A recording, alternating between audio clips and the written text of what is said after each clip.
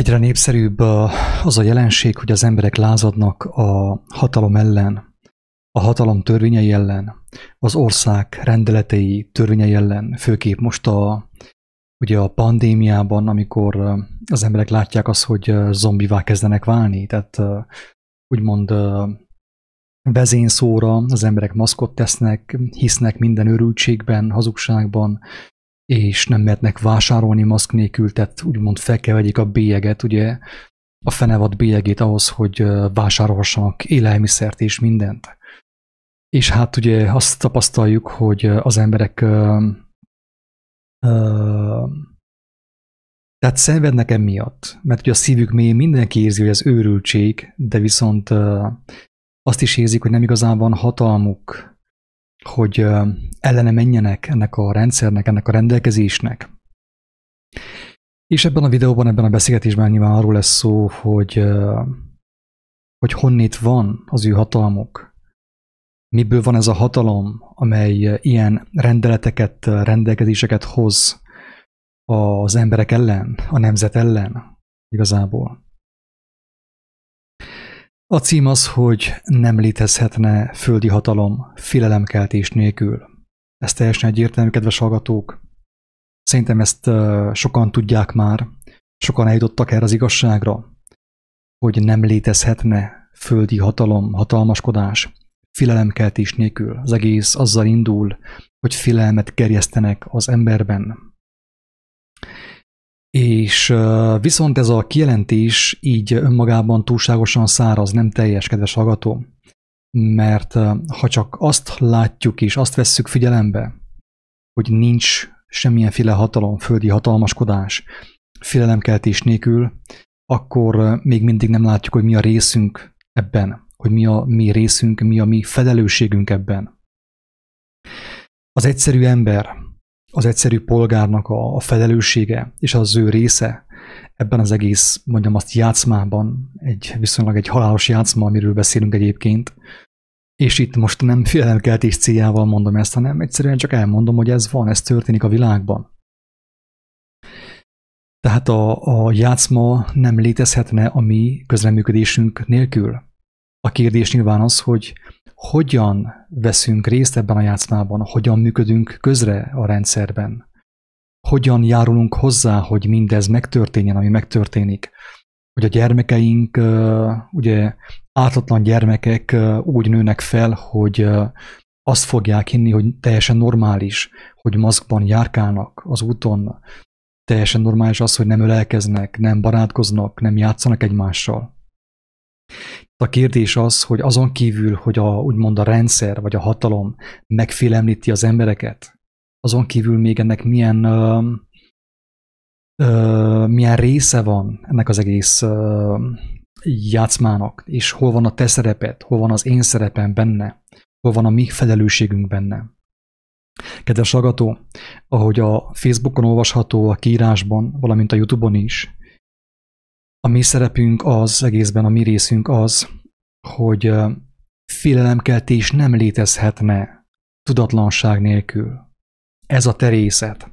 Úgy igazából azt mondanám, hogy az első részével a kijelentésnek nem is igazán kell foglalkozni. Tényleg őszintén. Most gondolj bele, hogyha egyszerűen abban nincs neked beleszólásod, akkor miért foglalkozzál vele? Miért mész tüntetni? Miért lázadsz? Miért lázadsz a rendszer ellen? Miért lázadsz az elnök ellen, a miniszterelnök ellen, az unió ellen? Mindenki ellen lázadunk. Ha egyszerűen azt látjuk, hogy nincsen beleszólásunk a dolgokba, legalábbis így lázadás és tüntetés szintjén nincsen beleszólásunk, akkor miért tesszük? Hát nem fölösleges időpazarlás.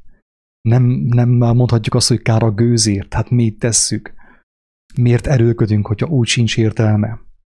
Voltak tüntetések, tudtam, a Magyarországon is, máshol is, de viszont az eredmény az, hogy ugyanúgy behozták a törvényt, a magyar nemzetből úgymond zombit csináltak. Tehát ilyen két lábon közlekedő zombit. Most már Kínjában a magyarok mit csinálnak?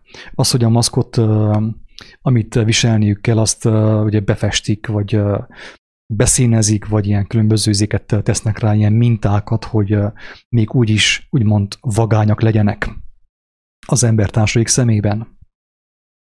A mi részünk, és inkább erre fektetném a hangsúlyt, kedves hallgató, a mi részünk az egészben, a mi felelősségünk az, hogy amíg tudatlanok vagyunk, addig létezhet megfélemlítés. Hogyha az ember nem tudatlan, és ezt nem úgy értem, hogy jól fel van készítve ő fizikából, matematikából, meg kémiából, meg filozófiából, hanem úgy értem, hogy érti és ismeri az élet Isten adta rendjét, törvényét, avagy ismeri az ő Istenét. Az ember úgy válik, úgymond bölcsé Isten szemében, hogyha ismeri az Isten törvényeit, az élet törvényeit. Tehát nem azzal válsz bölcsé Isten szemében, hogy a bölcsészkaron szerzel egy diplomát, majd egy mesteri fokozatot, majd egy doktori fokozatot és professzor leszel. Ez hazugság. Ez a rendszernek a játszmája, hogy elhitesse az emberrel, hogy ő azáltal lesz intelligens és bölcs, hogyha a bölcsészkaron végez, filozófiát végez ugye valahol valamelyik egyetemen, és abból majd ugye megszerzi a mesteri, majd a doktori fokozatot. Ez Isten szemében bolondság, ahogy az írás mondja. Erre a legszebb bizonyíték szerintem Pál apostol. Pál apostol az volt, vagy Pál apostol volt az, aki ő az életével, az ajkaival, minden cselekedetével kijelentette, hogy ő mindent, amit a világtól kapott, ő mindent kárnak ítél. De nem csupán, hogy kárnak, kedves hallgató. Pál apostol nem volt ilyen puhány, mint én, hanem sokkal egyértelműbben, sokkal szélsőségesebben fogalmazott, mint én. Ő azt mondta, hogy mindent kárnak és szemétnek ítélek, amit a világtól kaptam. A valódi ismeretért, a Krisztus ismeretéért. Mert akiben megvan, aki megkapja Isten kegyelméből, ajándékból, megkapja a Krisztus ismeretét, mert vágyik ő az igazságra, az ő szívecskéje, vágyik az igazságra, az életet megelevenítő igazságra, azt az embert már nem lehet megfélemlíteni, kedves hallgató. Ezért tudott megtörténni Richard Wurmbrandal az, hogy egy teljes nép előtt, egy teljes kongresszus előtt felállt és szembe ment az egész kongresszussal, minden vallási vezetővel, minden politikai vezetővel, egyedül, egymagában szembe ment mindenkivel, kedves hallgató. Ez ugye felfoghatatlan, pedig megtörtént. Hogyha valaki azt mondaná, hogy a Biblia bolondság, meg hamisítva van, meg minden, akkor tessék, ott van a Richard Wurmbrandnak a története. Olvasd el, nézd meg a filmet, megkínozva Krisztusért. Nézd meg, hogy egy igazságban élő, egy igazságot élő embernek mekkora hatalma van, és mekkora bátorsága van. Hogy az igazságnak a gyermekét nem lehet megfélemlíteni, mert a félelemnek a magva nincsen meg ő benne. Nincs, ahogy megfélemlíteni őt, kedves hallgató. Tehát neheztelünk a hatalomra, hogy megfélemlítenek bennünket. Ugye most már én is sorsközösséget vállalok a kedves hallgatóval. De viszont nem akarjuk a bölcsességet, nem akarjuk a védelmet a megfélemlítés ellen. Miért nem akarsz bölcsességet? Miért nem akarsz igazságot? És ha nem akarsz bölcsességet és nem akarsz igazságot, miért panaszkodsz, hogy téged megfélemlítenek? Kedves hallgató, nincs hatalom, valójában nincsen hatalma senkinek fölötted, az ég adta világon. Nincs olyan ember, akinek hatalma van fölötted, mindaddig, amíg te igazságban vagy, amíg te össze vagy kapcsolva az élet forrásával, a mindenható Istennel. Pontosan, hogyha te vagy én megismerem a helyes ismeretet, a helyes tudást, akkor nincs, ahogy félrevezessenek, nincs, ahogy félelemben tartsanak. Nem vagyok kiszolgáltatva már nekik. Kicsit előreugrok a Teremtés könyvéhez. Miről szakított Ádám és Éva? A tudás fájáról. A jó és a rossz tudásának a fájáról. Ebben a duális ismeretben élünk. Van ebben a világban a jó ismerete, és van a rossz ismerete. És bármennyire is hihetetlen, igazából csak egy ismeret létezik, az igaz ismeret. Egy tudás létezik, az igaz tudás. Bármi, ami ettől eltér, amit láthatunk itt a világban, hogy a technológiák, meg a rakás információ, amit tudásnak nevezünk, az igazából nincs, nem létezik. Azt mi találtuk ki. És erre mi a legerőteljesebb kijelentése Jézusnak? Azt mondta, hogy minden el fog múlni, amit itt a földön látunk. Minden, amit lát a szem, amit hall a fül, minden el fog töröltetni, minden megszűnik, egy valami marad meg. Az én beszédem. Ez az egy dolog marad meg, amit megtalálhattok az új szövetségben. Ez az egyetlen egy igaz tudás, ami létezik, és ami igazán számít. Most képzeld el azt, hogy ma este meg fogsz halni, és ma este szemtől szembe fogsz állni az Atyával. És azt mondta Jézus, hogy amikor majd meghalsz, akkor tudod, mivel fogod magadat szembe találni? Az én igémmel, amit én mondtam. Az én igémmel, amit én tanítottam, amit megismerhetsz most. Ami által betöltekezhetsz, igaz ismeretre tehetsz szert. Az élet ismeretére tehetsz szert. Minden más tudás elmúlik. Pál apostol azt mondja, hogy legyenek bár profétálások, eltöröltetnek, vagy akár nyelveken szólás, megszűnik, vagy bármilyen ismeret, eltöröltetik. Mert töredékes az ismeretünk, töredékes a profétálásunk.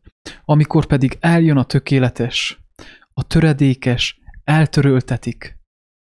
Itt most mi töredékesen élünk, töredékes az ismeret, töredékes a tudás.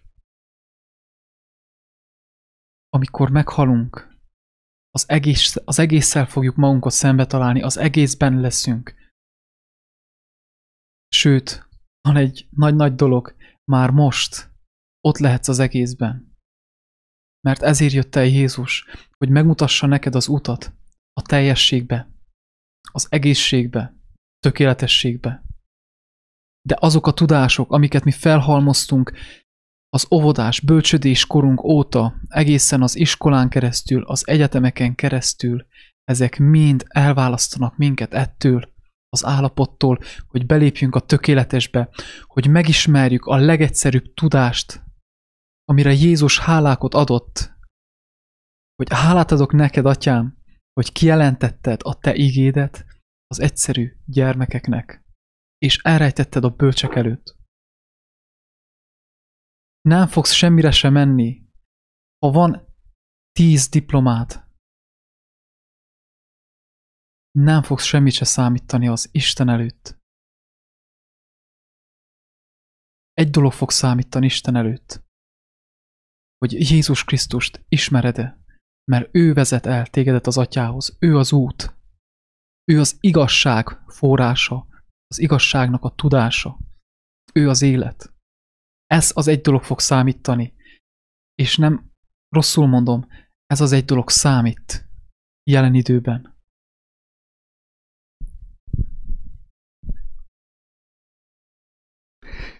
A hatalomnak, ami van itt a Földön, ahogy Pál mondta, ez a hatalom is ideig, óráig való. Tehát látjuk azt, hogy Magyarországon is különböző rendszerek jöttek, mentek, felemelkedtek, elbuktak, hatalmak, birodalmak felemelkedtek, elbuktak. Minden elbukott mostani, kedves hallgatók. Minden izmus, szocializmus, kommunizmus, katolicizmus, az is elbukott. Most ugye a katolicizmusnak a bukását éljük. Most fogjuk meglátni, ahogy a fenevad ugye, a politikai rendszer, a világi, mondjam azt, katonai rendszer, hogy fogja levetni a hátáról a vallást, amit úgy nevez a Jelenések könyve, hogy babiloni parázna, babiloni szajha, ugye, vagy kurva. Miért nevezi kurvának, szajhának? A Jelenések könyve a katolikus vallást, a kereszténységet, azért, mert összefeküdt a hatalommal, a földi hatalommal, holott az ő dolga az lett volna, hogy az embereknek tanúságot tegyen, bizonságot tegyen a fenti hatalomról, hogy akik arra néznek, le tudják vetkőzni az elbukott emberi jellemnek a rabságát. És ugye minden elmúlik, minden hatalom, minden földi rendszer, minden szervezet, minden megszűnik, és mégis látod, milyen buta vagy. És milyen buta vagyok. Most azt mondom, hogy buta vagyok, és buták vagyunk mindannyian, hogy valamelyest veled én sorsközösséget vállaljak. Ne hidd azt, hogy lenézlek én téged, hanem egyszerűen rámutassak arra, hogy én is éppen úgy be voltam csapva, mint te, és be vagyok valamilyen mértékben csapva, mint te, és nekem is minden nap szükségem az Úristennek az irgalmára, hogy teljes szabadulást nyerjek. De buták vagyunk mindannyian, kedves hallgató, mert látjuk, a történelem azt üvölti nekünk, azt kiáltja, hogy minden rendszer elbukott, minden rendszer ideig óráig való volt, minden vallás, minden erőködés, emberi erőködés ideig óráig való volt, és mégis abba kapaszkodtunk. És ahogy azok buktak, mi is buktunk, kedves hallgató. És ahogy neked bukni fog a vallásod, a szervezet, amihez te tartozol, az izmus, amihez tartozol, azzal együtt te is bukni fogsz. Kérlek az Úristen szerelmére. Ne hagyd, hogy az ő bukásával te is elessél, és te is elbukjál, és te is eltemettessél. Mert azt mondta Jézus a Jelenések könyvében, hogy fussunk ki az ilyen rendszerekből, fussák ki belőle én népem, mert az ilyen rendszereknek, a vallásoknak, főképp a mai kereszténységnek a bűnei, az istentelensége az égig hatott. Az égig hatott. És azt mondja Jézus, hogy is megemlékezett az Úristen az ő gonoszságaikról, tehát meg lesz ennek a fizetsége, és össze fognak omlani, de ha te benn maradsz, kedves hallgató, rád fog az omolni. Rád fog omolni, és megnyom téged, kiprésolja a lelkedet onnét, ugye? És el fog téged is tiporni. Térjünk vissza a lényegre, ami az, hogy ezeknek a rendszereknek általad van hatalmuk. Általam van hatalmuk a tudatlanságban, az igazságtól eltávolodott emberek által van hatalmuk. Tehát amikor az emberek, ezért mondjuk egyfolytában, hogy ne lázadjatok. Nem kell tüntetni, nem kell lázadni. Maximum belül tüntes a saját tudatlanságot, a saját hazugságait, a saját bűneid ellen tüntes, és akkor megmenekülsz. De hogyha kimész tüntetni a főtérre, a hősök terére, meg nem tudom én hova, akkor teljesen biztos, hogy a rendszer el fog temetni, mert összeomlik, és rád omlik az.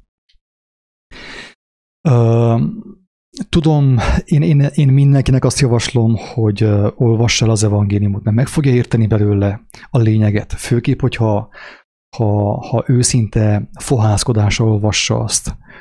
Meg fogja érteni a lényeget, és meg fog szabadulni általa. Viszont azt látom, hogy sokan próbálkoznak, de valami nem stimmel, nem értik. Lehet, hogy nem jó a szándék. Lehet, hogy nincs erős igazság, szeretet az ő szívükben, és nem értik. De viszont azt látom, hogy nagyon sokan, akik ugye nem olvasták, vagy vannak, akik például nem tudnak olvasni, de mégis jobban értik.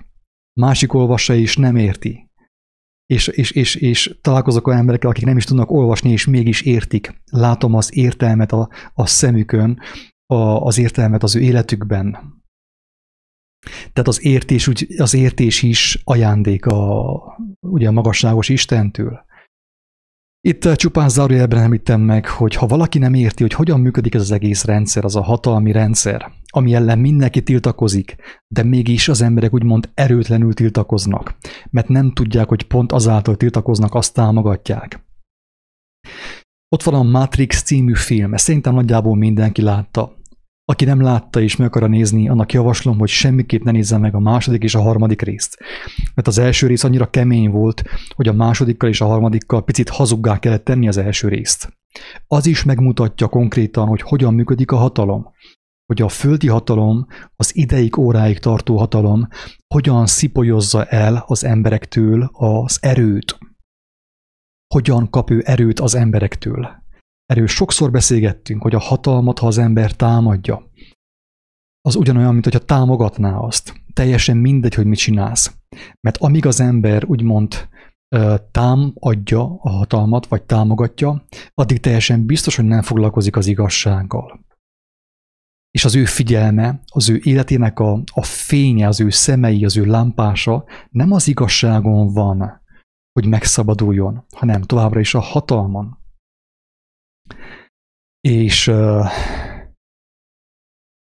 És amíg az ember nem ismeri meg az igazságot, addig a hatalom folyton be tud tenni számára egy olyan cselt, egy olyan trükköt, ami által elrabolja az ő figyelmét. Tehát így tud fennmaradni a náci mozgalom, meg mindenféle földi hatalom, ami mostanig létezett.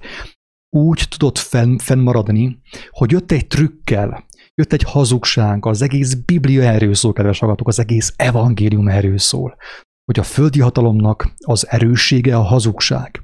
Jól tud trükközni, és elhiteti az embereket. De miért tudja elhitetni az embereket? Miért tudja megfélemlíteni az embereket? Azért, mert az emberekben már amúgy is benne van a félelem. Mert mindenki félelemben van, aki nem lett teljessé az igazságban. Érthető a lényeg?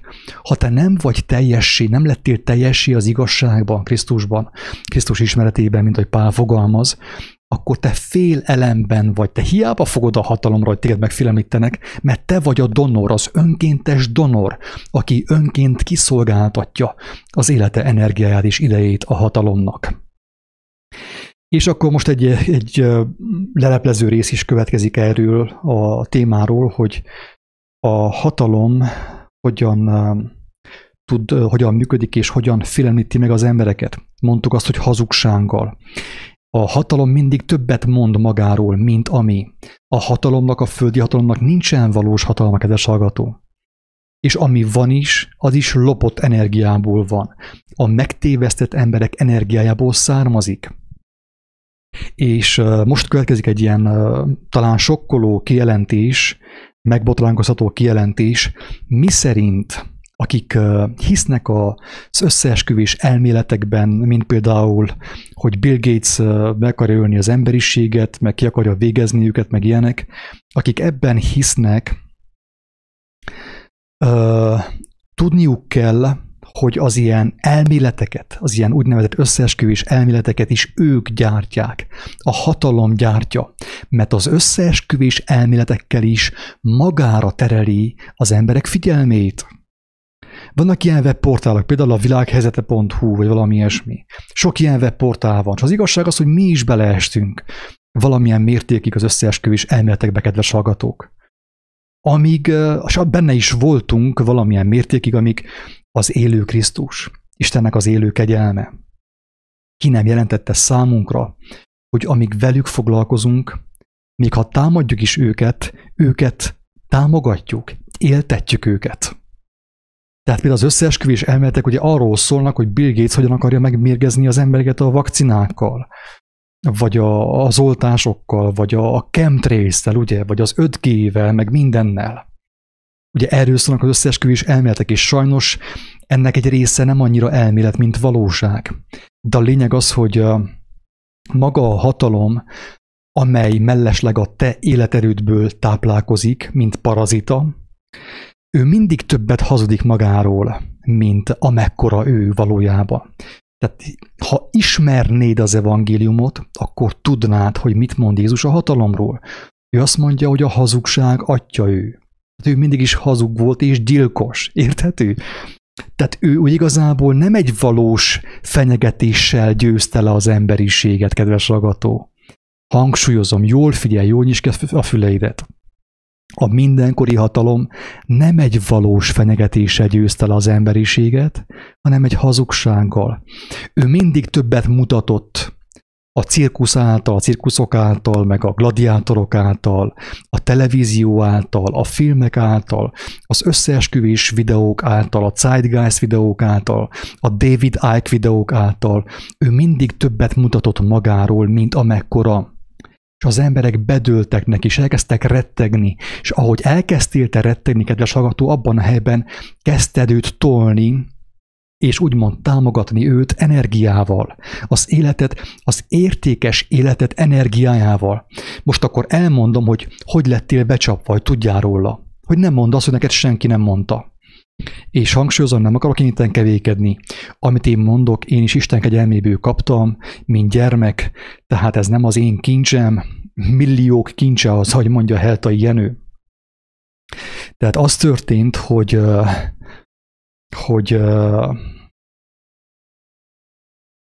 amikor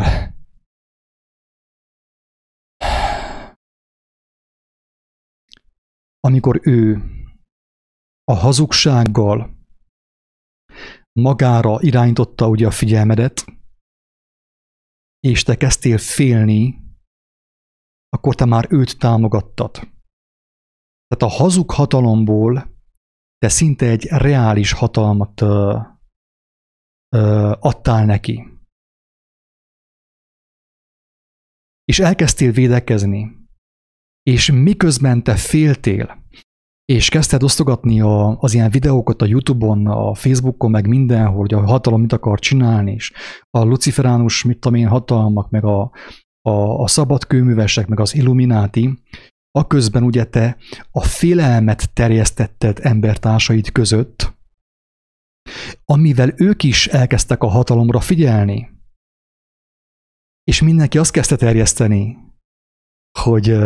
hogy milyen gonosz ez a hatalom is, ugye az 5G is, a chemtrails is, megölnek, meg minden, és amikor mindenki ezzel kezdett foglalkozni, akkor az emberek odaadták az ő értékes életük, idejét és energiát, és akkor most elmondom a legfontosabbat, hogy hogyan lették kizsákmányolva. Ez nagyon fontos információ. Az előbb ezt akartam mondani, csak kiment a picit a fejemből, hogy ellépett a gondolat. Mert addig magyarázkodtam, hogy megszökött a gondolat. De az életidőt, kedves hallgató, amit van, tegyük fel, hogy élsz te 50 évet, vagy 80 évet, teljesen mindegy, úgyis mindegy. A testnek úgyis annyi, úgy néz ki. De az értékes életidőt és életerőt arra kaptad, hogy visszatalálj az Édenbe, visszatalálj a mennyek országába, Isten királyságába, és ezt az életerőt tőled elrabolta a hatalom egy hazugsággal. Ő azt hazudta, hogy ő erős, te ezt elhitted, félni kezdtél tőle. És kezdted őt pompálni energiával, kezdted beletölteni az energiát és a figyelmet és az időt, amit arra kaptál, hogy visszaérkezz az Édenbe. De amíg te a hatalmat élteted, a te félelmeddel, a te rettegéseddel, addig teljesen biztos, hogy az úton el vagy akadva, és nem biztos, hogy el fogsz érni a menny kapujáig, úgymond. Nem tudom, mennyire érhető a lényeg, hogyha valakinek van kérdése, megkérem szépen tegye fel, mert most van lehetőség, és igyekszünk válaszolni Isten segedelmével a kérdésre. Legyik akartam valamit? Jó van, megnézem akkor a kommenteket én itten közben. Tehát minden hatalom, kedves hallgatók, minden hatalom tőletek van, tőlünk függ, mi adjuk az erőt, és ő folyton nagyobbat hazudik magáról, mint amekkora valójában. A Hollywood erre van rendezve. Tudják, hogy nincs akkora hatalmuk, tudják, hogy nincsen valódi hatalmuk. Tudják, hogy kell lopjanak. Miért kell lopjanak, kedves hallgató? Azért kell lopjanak és lopkodjanak, mert nincs sajátjuk. Miért nincs sajátjuk? A hatalomnak, a földi hatalomnak mi nincsen sajátja? Azért, mert Isten nem támogatja a földi hatalmat. Hogy igazából ő semmilyenféle hatalmat nem támogat, ő a hatalmaskodást nem támogatja. Tehát Isten nem ad úgymond keretet erre, hogy az emberek ezt cselekedjék a földön, hogy egymást megtévesztve hatalmaskodjanak. Ezért ugye a tolvajnak lopnia kell.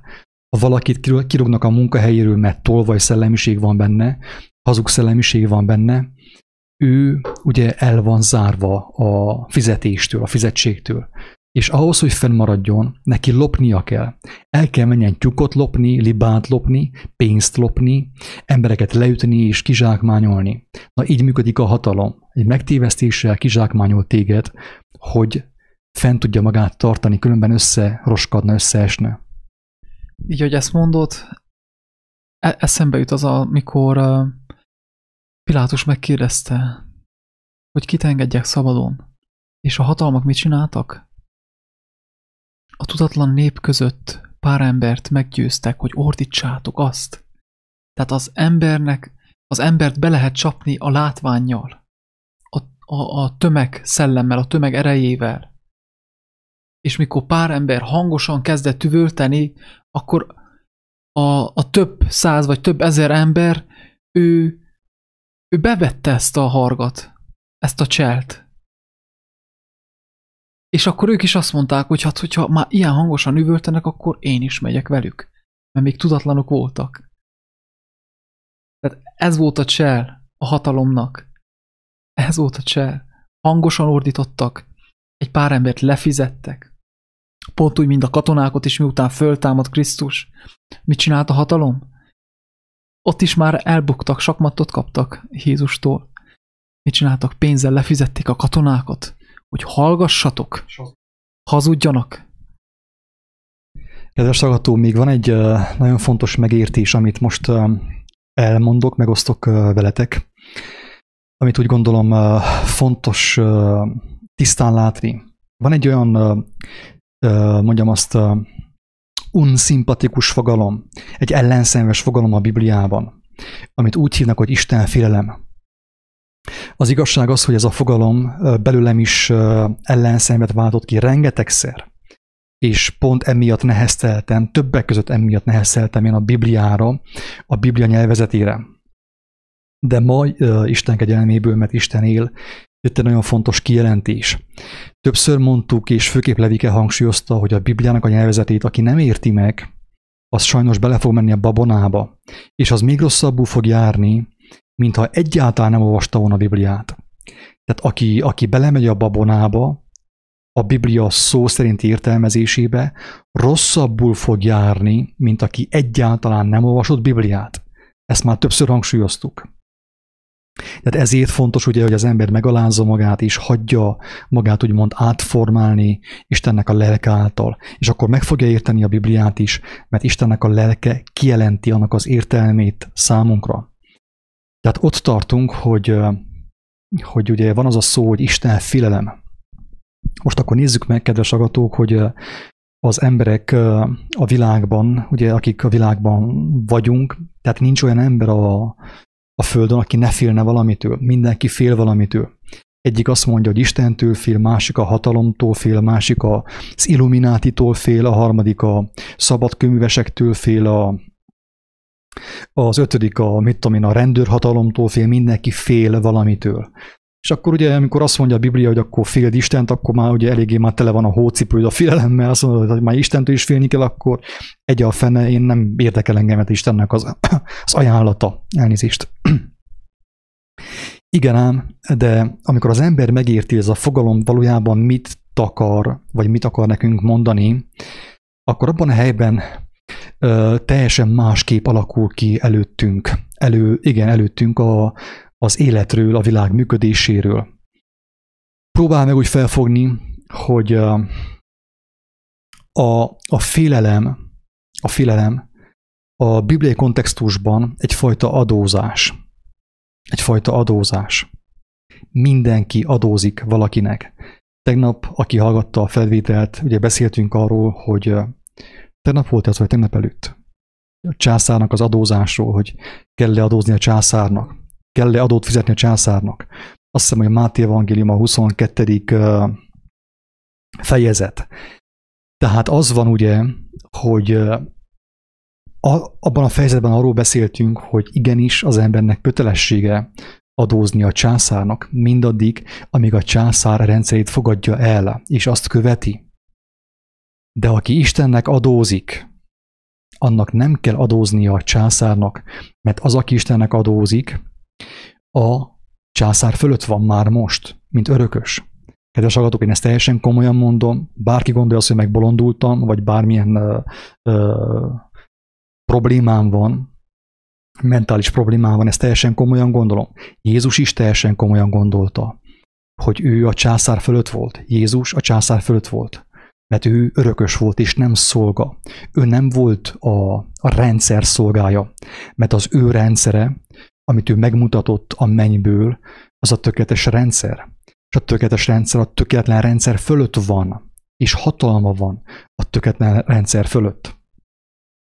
Tehát ott tartunk, hogy aki nem adózik a császárnak, aki nem adózik Istennek, avagy ha valaki nem féli Istent, ha valaki nem fordítja a figyelmét, a tekintetét, mert én a figyelmemmel adózok, te most nekem adózol a figyelmeddel, kedves barátom. Így van? Nekem adod a figyelmedet, és ezen a figyelmen keresztül most valami bemegy hozzád, ami neked vagy segít, vagy valami, meglátjuk majd a végén. Érted már a lényeget? Tehát az, hogy Isten félelem, az az, hogy az ember a figyelmét ráirányítja az Úristenre, és azáltal az ő teste, az ő lelke megelevenedik. És mint tudjuk, az evangélium szerint örök életre kap elhívást. Viszont, akinek a figyelme a császáron van, az mit fog csinálni? Osztogatja a YouTube-on, a Facebookon és mindenhol az összeesküvés elméleteket arról, hogy az illumináti, meg a reptiliánok, meg a földön kívüliek, meg a bankárok, meg a Soros, meg a Sörös és a társai mit tesznek az emberiséggel. Tehát mindenki fél. Csak annyi a különbség közöttünk, kedves barátom, és remélem, hogy ez nem igaz, vagy nem sokáig lesz igaz, hogy te a szó legrosszabb értelmében félsz. Mert a figyelmedet egy elnyomó, eltipró rendszerre irányítod. Én a szó legnemesebb értelmében félek. Olyan értelemben, hogy a figyelmemet, a tekintetemet, a testem lámpását ráirányítom a mindenható Istenre, aki engemet felemel. Tehát a császár, az illumináti, az összeesküvés elméletek, az 5G, meg a társai eltipornak téged. És ilyettedben osztogatod az ő hatalmát, megosztott embertársaiddal az ő hazug hatalmát, az ő hazugságait. És közben azt hiszed, hogy jót cselekszel, drága barátom. Jól figyelj oda arra, amit mondok. Mert ha ezt megérted, akkor élni fogsz. Élni fogsz. És meg fogod ismerni az igazságot. Meg fogod ismerni Krisztust. És szabad leszel. Tehát kitől félsz te? Kit félsz te? Kit félsz? Féled a hatalmat, az illuminátit? A fenevad rendszerét féled? Vagy pedig az Úristen féled? Ha fenevad rendszerét féled, ha félsz te az ő hazug hatalmától, akkor te halálra féled azt. Ebből a fajta félelemből, hogy te félsz a Covid-tól, meg a különböző betegségektől, meg a katonáktól, meg a rendőrségtől, a rendszertől, Soros Györgynek a hatalmától, a bankárok hatalmától, ha tőlük félsz, akkor ebből neked halál fog származni. Abból a félelemből, amiről a Biblia beszél, élet származik. Mert hogy a félelem bibliai értelemben azt jelenti, hogy én a figyelmemet oda szentelem Istennek. Ahogy mostanig a figyelmedet te a rendszerre szentelted, az illuminátira, a Davidáikra, meg a 3 orvosra, ugye a rendszerre, meg a rendszer ellenes mozgalmakra szentelted a figyelmedet, úgy mostantól megteheted, hogy a figyelmedet az Úristennek adod oda, neki szenteled, a Krisztusnak. És akkor ő felemeltetsz. Tehát nem a félelem fog növekedni benned, mint ahogy mostanig növekedett, hanem az életöröm, a bölcsesség, a teljesség, a bizalom, a szeretet, a szolgálatkészség, az áldozatkészség, kedves hallgató. Ezek az erények fognak benned növekedni, mert úgy mondod te félelmet, mert amúgy ugye mindenki félelemben van, idézőjelben. Ha ezt a szót felbontjuk, most egy picit elkezdek okoskodni, de tudom, hogy mindenki meg fogja ezt érteni. Úgy igazából mindenki félelemben van. Főképp magyarul. Nem tudom angolul, vagy mit tudom én, kínai, mandarin nyelven ez hogy működik, de magyarul úgy működik, hogy a szép magyar nyelvünk kijelenti, hogy nem vagy teljes. Én sem vagyok teljes, mert elszakadtunk a teljességtől, a paradicsomtól, a mennyek országától. Tehát mindenki félelemben van. Viszont aki lefelé néz, a hazug hatalomra néz, aki magát felmagasztal, és azt mondja, hú, mekkora milyen katonai gépeim vannak, csinálja a filmeket magáról, meg minden. Ha valaki, mint fél elemben, tehát nem teljességben, hanem fél elemben lévő ember, ha a hatalomra néz, hogyha hatalmat nézi és vizsgálja és fürkészi, megtámadja, megtámogatja, az az ember még inkább megtelik fél elemmel. És úgy igazából nem is fél elem lesz benne, hanem negyed, vagy 1/10, vagy 1/1000 elem lesz csak benne. Míg nem úgymond meghal, avagy elkározik az ő lelke. Teljesen tönkre megy az ő lelke. Na most én is fél elemben vagyok, kedves hallgató. Én sem vagyok tökéletes, nem tudok a levegőben járni, halottakot még nem támasztottam fel, csak szellemi halottakot Isten segítségével, de viszont az én gyengeségemet, kedves hallgató, az én fél elememet, jól figyelj, mert megérted, az én fél elememet én az Úristenre fordítom, a Krisztusra, az életre. És ő tölt meg engemet. Viszont, hogyha ő megtölt engemet az ő szerével, szeretetével, lelkével, akkor én kiteljesedek, és tovább nem leszek én már fél elemben, mint ahogy korábban voltam. Tehát nem mindegy, hogy te, mint fél elemben lévő ember, mint teljességet nélkülöző ember, kire fordítod a gyengeségedet, a fél elemedet.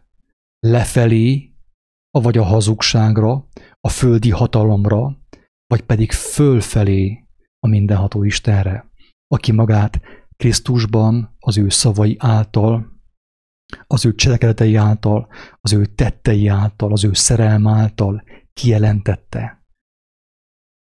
Most ugye a választások közelednek, és többször mondtam, hogyha valaki engemet hallgat, rám az én gyarló beszédemet hallgatja, az csak egyszer fog mostantól választani. Többet sosem fog választani.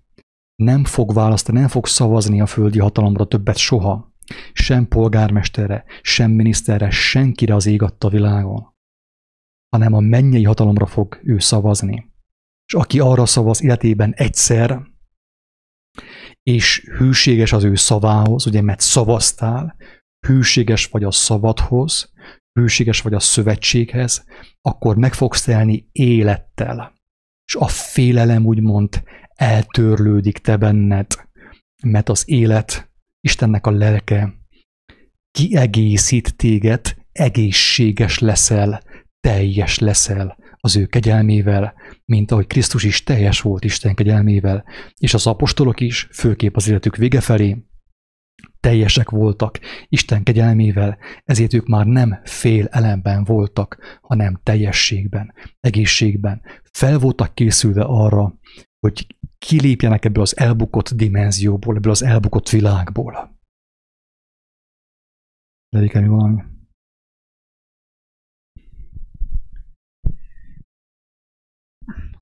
Ha én is elmondhatom, akkor elmondom az én egyszerű szavaimmal.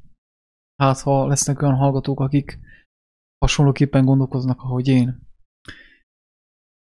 Azt mondja a János evangéliumában, hogy a világosság eljött erre a világra.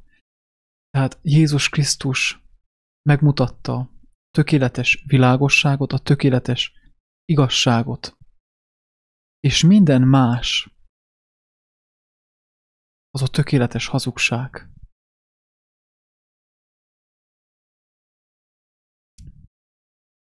Hogyha te ő hozzá fordulsz, és őt kezded el megismergetni, akkor világosság leszel. Viszont, hogyha a világból meríted a tudást, bármennyire is jól hangzik, de a sötét tudást meríted be a lelkedbe, és erre mondja azt Jézus, hogy a test lámpása a szem. Mivel szenteled meg a test lámpásodat? Mivel világítod meg? Ha a te szemed a Krisztuson van, a világosságon, akkor ő megvilágít tégedet, és világosság leszel. De hogyha bármi más információt szedsz be a világból, az a sötétség tudása, a sötétség információja. Félelemben maradsz. Másképp úgy tudnám még elmondani, hogy van az a nyaklánc, ugye, hogy egy szív szaggatottan ketté van vágva. Általában ezt párok szokták egymás között megosztani.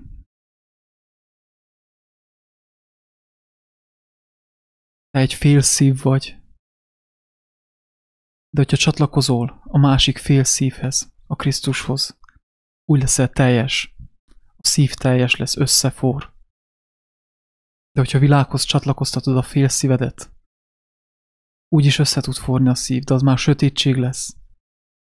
Sötétséggel forr össze a te szíved, és az már halált nemz. Én így tudnám egyszerűen elmondani. Azon gondolkodom, hogy én amikor elkezdtem keresni és keresgélni, olvasni az evangéliumot, én nem találtam találtam ilyen videókat, annyira örültem volna. Egyszerűen nem találtam olyan kijelentéseket, olyan bizonságtételeket, csak nagyon gyéren találtam egészen pontosan, amelyek így elmondták volna nekem a lényeget. Mekkora lehetőség ez számodra, kedves hallgató, hogy egyszerre két nyelven hallod.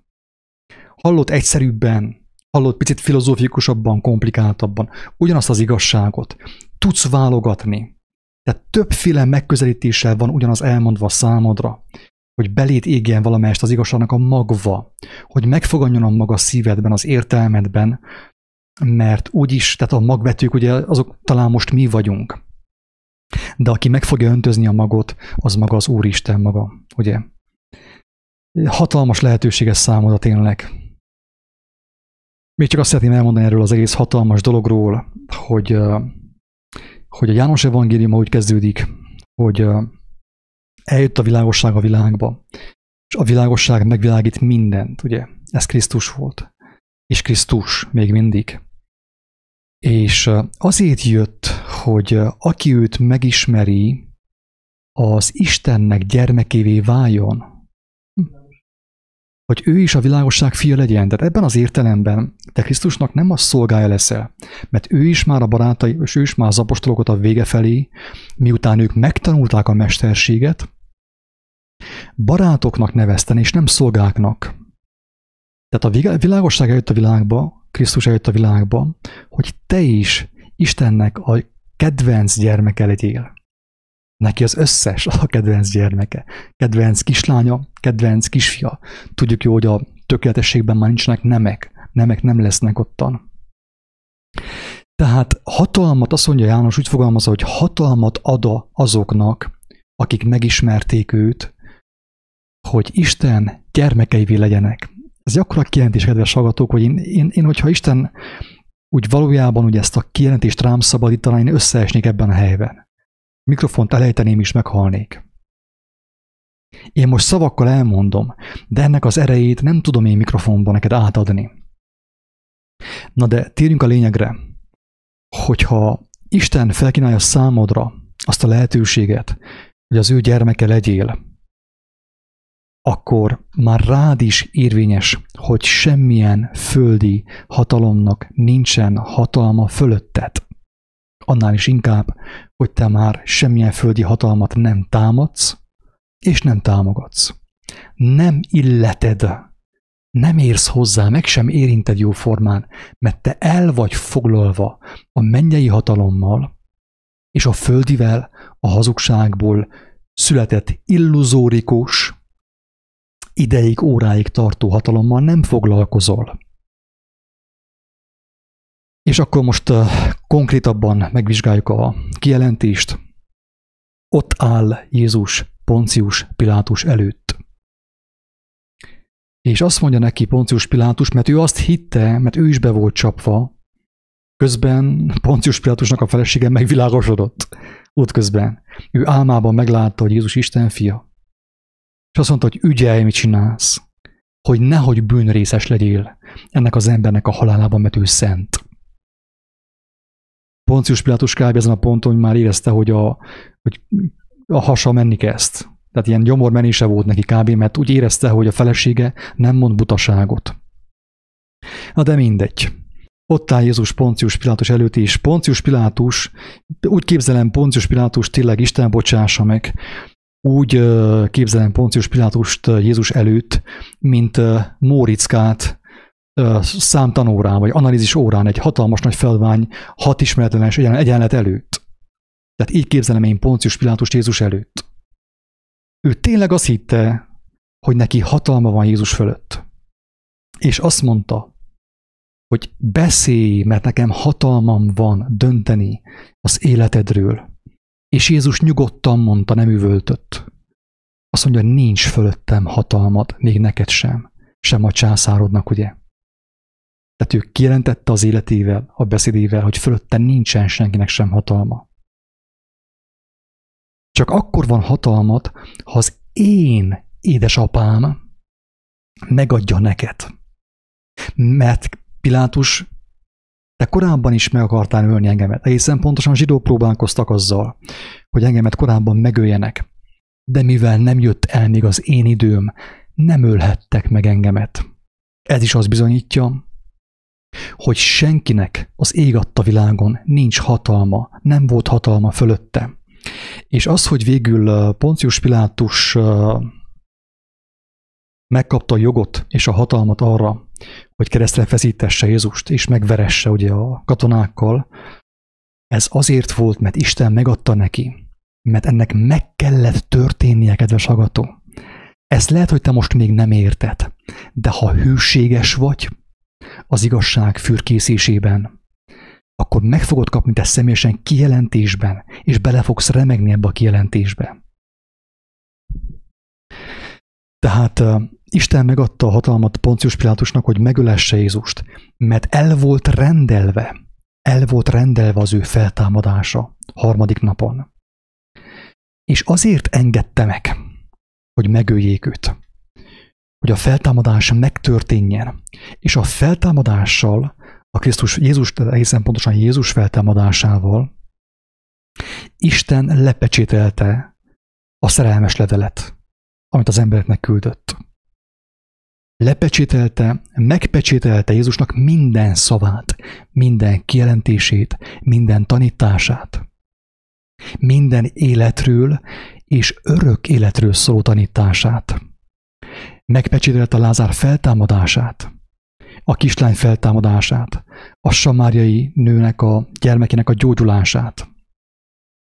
Megpecsételt mindent, megpecsételt a hegyi beszédet, megpecsételte a mennyek országáról szóló beszédeket, mindent lepecsételt az Úristen. A feltámadás volt a pecsét Istennek a szerelmes levelén, amit az emberiségnek küldött.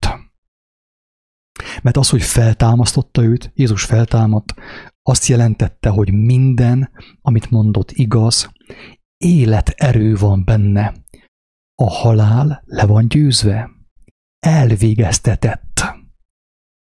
A halál legyőzetett. Halál, hol van a te fullánkod? Így van-e?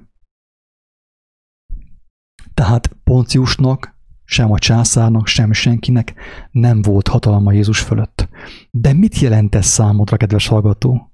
És most jön a hatalmas botrány, meg fogsz mostan ijedni talán. Talán meg fogsz mostan picit ijedni, és jegyél is meg. Jó értelemben. Fogjon el picit az Isten félelem tégedet. Hát, ha élni fogsz azáltal. Mit jelent számodra, kedves hallgató, hogy senki földinek, itt a földön senkinek egészen pontosan nincs hatalma fölötted, mert te az ő testvére vagy. Az ő ismeretében, az igazság ismeretében te már Isten gyermeke vagy. Nem biztos, hogy meghalsz, lehet, hogy meghalsz, hogy az írások szerint, de viszont nem halhatsz meg előbb, mint ahogy az meg van engedve. És semmit sem tehetsz a hosszabbításért. Mekkora békesség, mekkora megnyugvás számodra az, hogy Isten gyermekeként fölötted az ég adta világon. Senkinek nincs hatalma. Csak akkor, ha Isten megengedi. De hogyha megengedi, akkor te telve vagy erővel, dicsőséggel, lélekkel, ami által te bizonyságot teszel a Teremtő Isten hatalmáról. Neked a félelem ismeretlen fogalom mostantól. Ha te megérted, hogy mi miről teszünk mostan bizonyságot, és fohászkodni fogsz, éhezni és szomjózni az igazságot, számodra a félelem egy elavult fogalommá válik, egy ilyen muzeális valamivé válik a félelem számodra. De csak akkor, ha megjelenik benned a szívedben az igazság iránti éhség, kioldhatatlan szomjúság, akkor leszel gyermek, és akkor fogod legyőzni a világot, a halált és mindent az örök életre.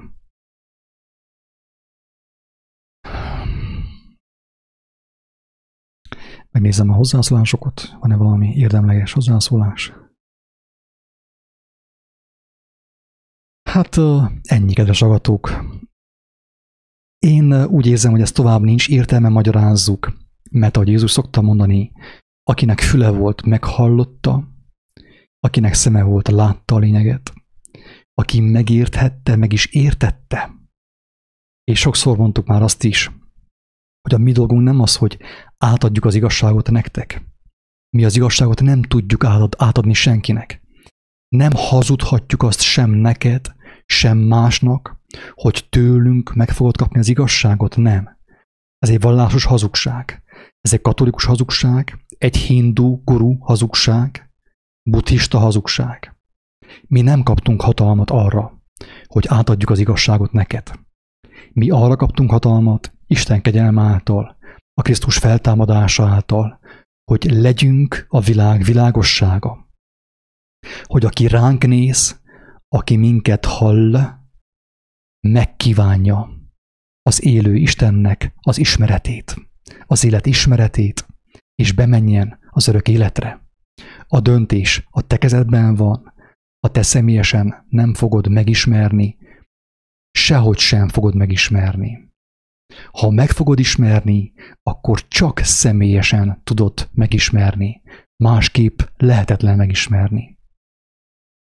Kedves hallgatók, ingyen kaptátok, ingyen adjátok. Levike neked valami? Ennyi. Jó egészséget, sziasztok!